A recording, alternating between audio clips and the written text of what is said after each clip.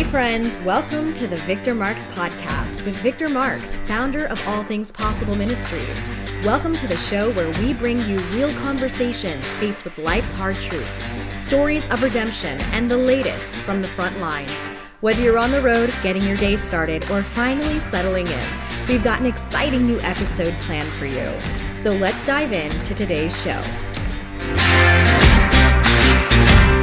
Victor Marx is just amazing. Now, I am indebted to Victor Marx because I met Victor at an event last summer, and I was so blown away by his dog. I was like, I want one.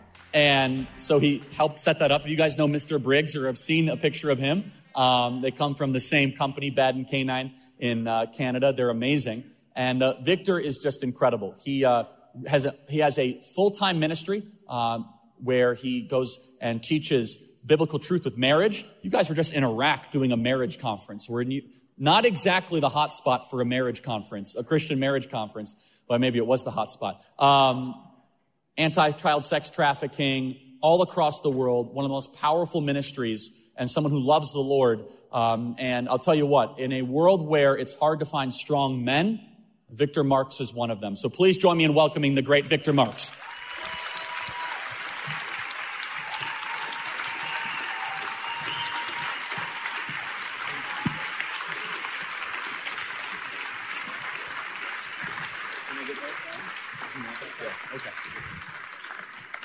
Thank you all very much. I appreciate that.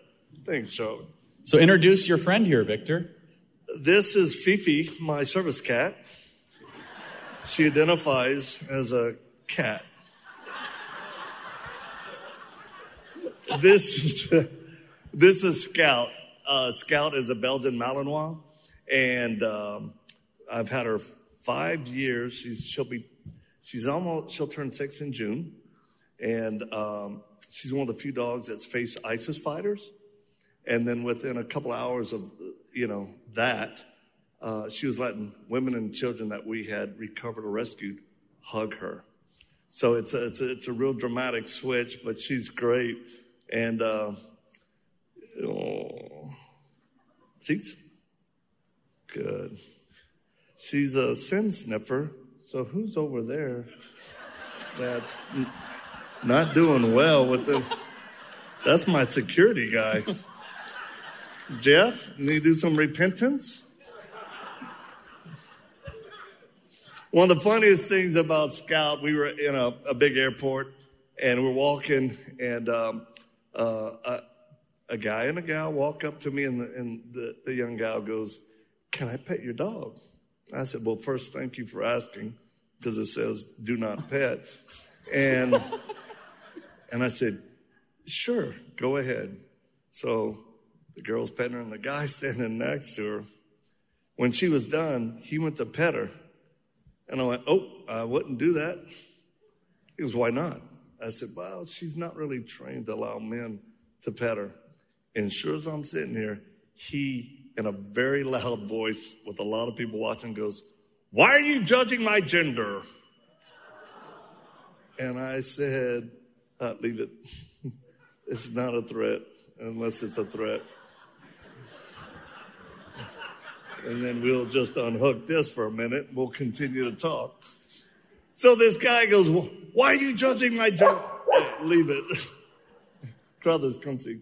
So when he said, "Why are you judging my gender?" Leave it. I said, "Your gender?" And it was a guy. And I was like, "'Cause you're a guy." And he goes, "You have no right to judge my gender." And everybody's watching now, and, I'm the older white man who's a threat to America, and I can feel the eyes, so I just go, "Well, okay, man, hey, okay. Pet her if you want. She'll decide what gender you are."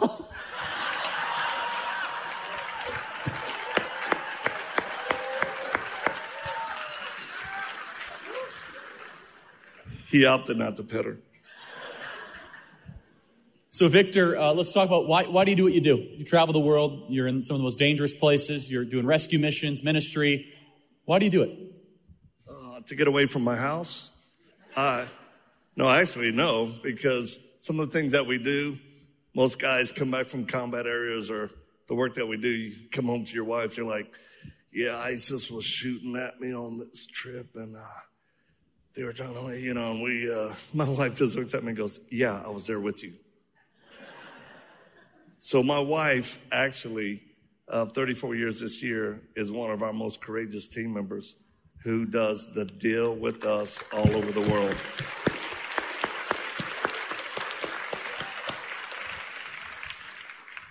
I think, Charlie, one of the reasons why we do, first, it's a calling. Two, I wasn't great in ministry in America. I tried to be a pastor for a while. And if maybe she was under me for a while. Sorry, I apologize. No, when I knew, because I was involved in churches as an assistant pastor, and then, I tried to be a senior pastor, which was interesting. But when I really realized I'm not called, I'm called by God, but I don't fit into this space I remember there was a guy that came in for counseling, and he had cheated on his wife, and I met with her, and, I brought them back together, forgive him. He's a bum and all that. And then a few months later, he does it again, and increased in really just his poor choices of perversion. The third time, I get a call from her, and she says, he's high, really high, smoking crack, and he's violent. He cheated again, and he just left our house, and he knocked our little toddler against the wall. And she goes, I don't know if he's going to come to the church, but, what do you think I should do? I said, you call the police right now, and an ambulance for your child. We'll let the governmental sources take care of him. And sure enough, he comes to the church. And he's like, he saw me, and he went to go to another pastor, and I said, I'll take this one. I brought him to my office, had him sit in my desk away from the door, and he's like, oh, man, it's really bad. I said, yeah, I heard. And he's like, oh, what? And then I said, I heard you hit your daughter, your toddler, and bounced her off a wall. And then he starts this fake crying. I don't know what's wrong with me. I don't know. And then he said these words. Maybe I should get hit.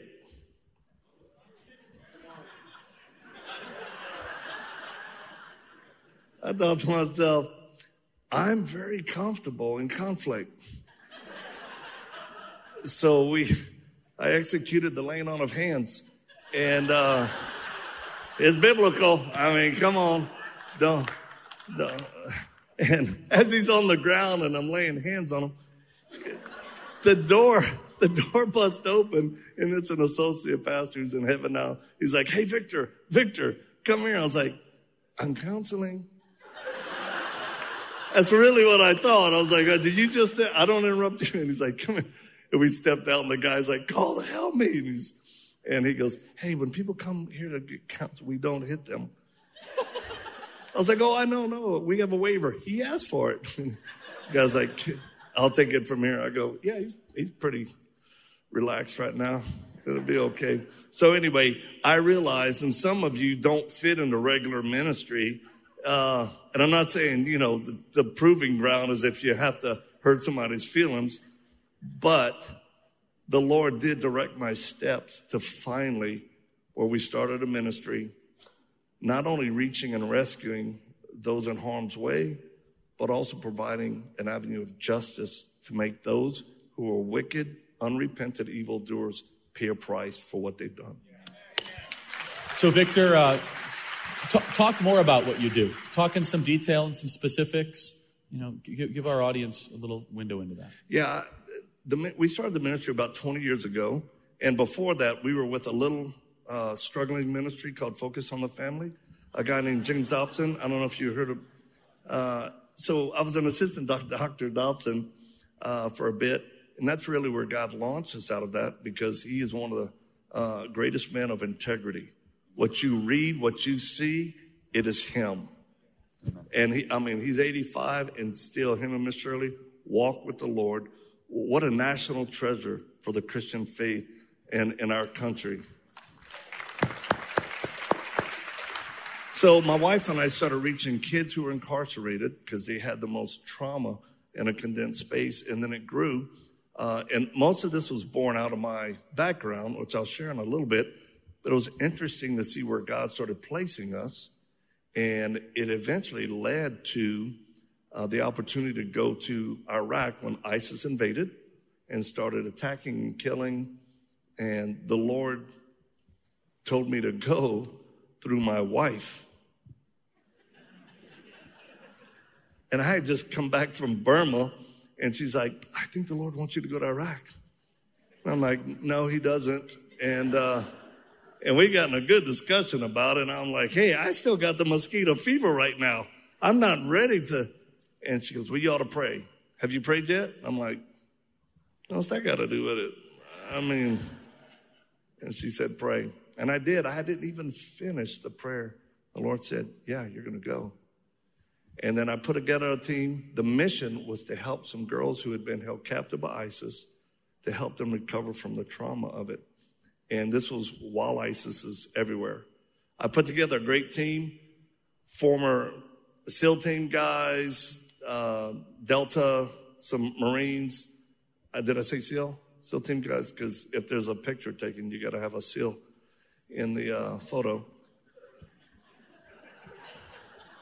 I served in the Marine Corps, so some of you will get that. And put the team together. I said, okay, this is the mission. And then my wife, who's also my girlfriend, because it's safer and cheaper to have her as both.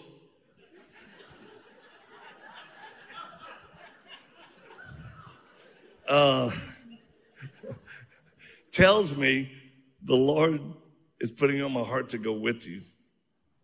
I said, no, he's not. And then we got another argument.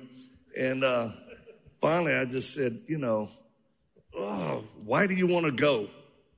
And she looks at me and she says, I know you and the team will find those girls. And it made me feel proud. Like, yes, ma'am, we will. She goes, but when you find them, you can't hug them. And they'll need to be hugged. I'll do the hugging. And I went, whoa, we need that. And then she said, honey, what's the worst that can happen? We die? I'm like, yeah, we die. People are dying. And then she said this, but then don't we win? With such confidence. Trust me, my wife is a black belt. She can shoot multiple platforms, work a blade, drive armored vehicles. She is trained, and she's Irish. And she went, and she did hug. So we end up getting a house there in Iraq. So if anybody want to come visit, it's great. I hear it's nice this time of year. It is, for about 2 weeks. And then vents from hell open up, and you can't breathe. And but the opportunity is great. And again, like we were just in Iraq recently, doing that marriage conference, like what you said, a marriage conference. Over 300 people signed up to come to a marriage conference by 2 Americans.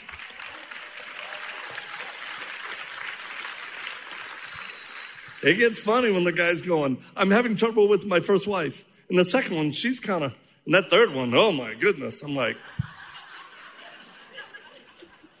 all right, talk to my wife. So yeah, God really did bless it. And you know the thing that shocked us most was the number of single young men that came out who have no role models or leaders as a man because most of their dads have been killed by ISIS. That's what we're facing there. And God is blessed, and he continues to bless. So, yeah, we help people who've been affected by trauma, whether in Iraq, Cambodia, south of the border, and even here in the United States. That is one of our main objectives. And it's played out what we call our faith in action by looking at where darkness is and then running toward the sound of it to be the light. And I promise you, I don't sit up here saying that we're some lighthouse. We just go to the places that are so dark that if you're just a spark, everybody looks. and then God gets glorified. So counter sex trafficking is one of our big initiatives, and it is led by our team lead, Colonel Teagues, who's here. Can you stand up, sir, just so I want them to see your face. Just stand up. Let's give him a hand.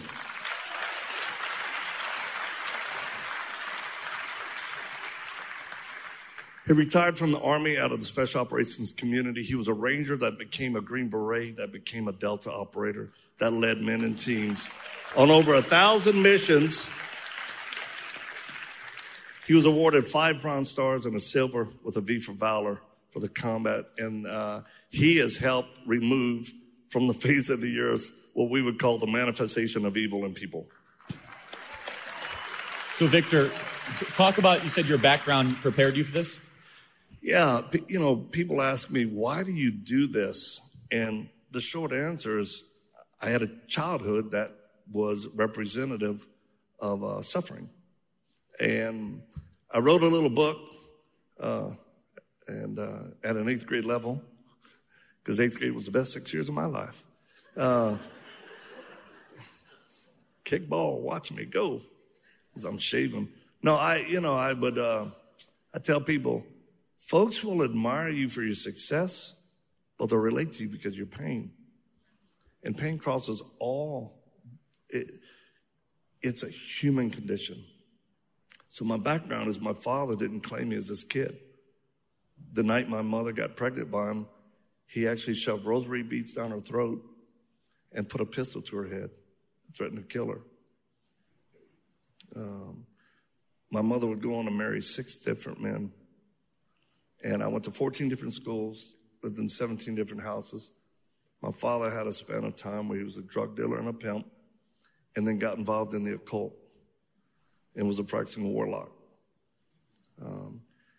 Because of that unstable background, I suffered as a kid. I suffered physical, sexual, and of course, emotional abuse. I was tortured.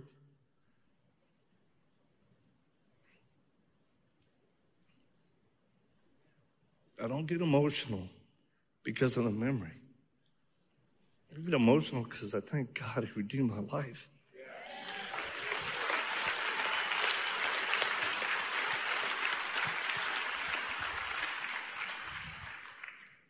And truly, the scripture is right. What the devil meant for the worst, God can redeem for the best. But what I'd say to people who have suffered, the hardest thing for me was to replace the lies I had believed through the suffering, to replace it with the truth of how God actually views me. And I'll give you an example. There was one time, the abuse came through my stepfather, the main abuse and torture. He laid me on some pallets in the middle of the summer and tied me down on my back. As a kid, I had a really severe concave chest, and he poured water in it. And then he would take a cattle prod, and he'd stick the tip of it in the water, not to touch my skin so it wouldn't burn me, but just shock me. And my body would arch up. He'd release it. What most people think that when you get electrocuted like that, when you release, you take a breath in. But actually you don't, because you see it coming at you. I would take a breath in and tighten, and he would hit me with that. And the moment it released, air would come out. I would exhale. And this man was so evil, he would lean forward and say, "Boy, do you know what that sound is? It's the sound of hope leaving your body." I had to, by the grace of God, learning that my hope is in Jesus, not the torment or the torture, and certainly not what a man who was demonized would tell me. And I did hate that man more than anybody else in my life. And I had to get help from my brain housing group, where I 123 visits in 9 months to a trauma specialist. You do the math. I was there a lot. I've been on Depakote, Depakine, Prozac, Zoloft, lithium, Buspar. And to have a psychiatrist tell you, you will never fully function. And my mind thinks differently. I'm like, well, I never really did anyway. Keep paying your student loan. And I can tell you right now, by the grace of God, I never forgot the suffering. So when children suffer, I still hear their cries. And it is something else to be the real answer to a kid's prayer. It's real. It is real. And if not us, then who?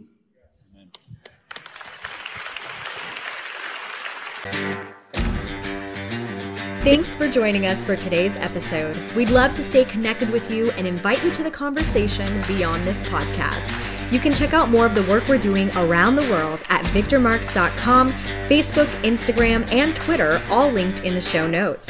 Be sure to drop us a comment in the review section if today's show has impacted you in any way, or if there's anything you'd like to hear more of. We're always encouraged to hear from you. Thanks for spending your time with us. Until next time.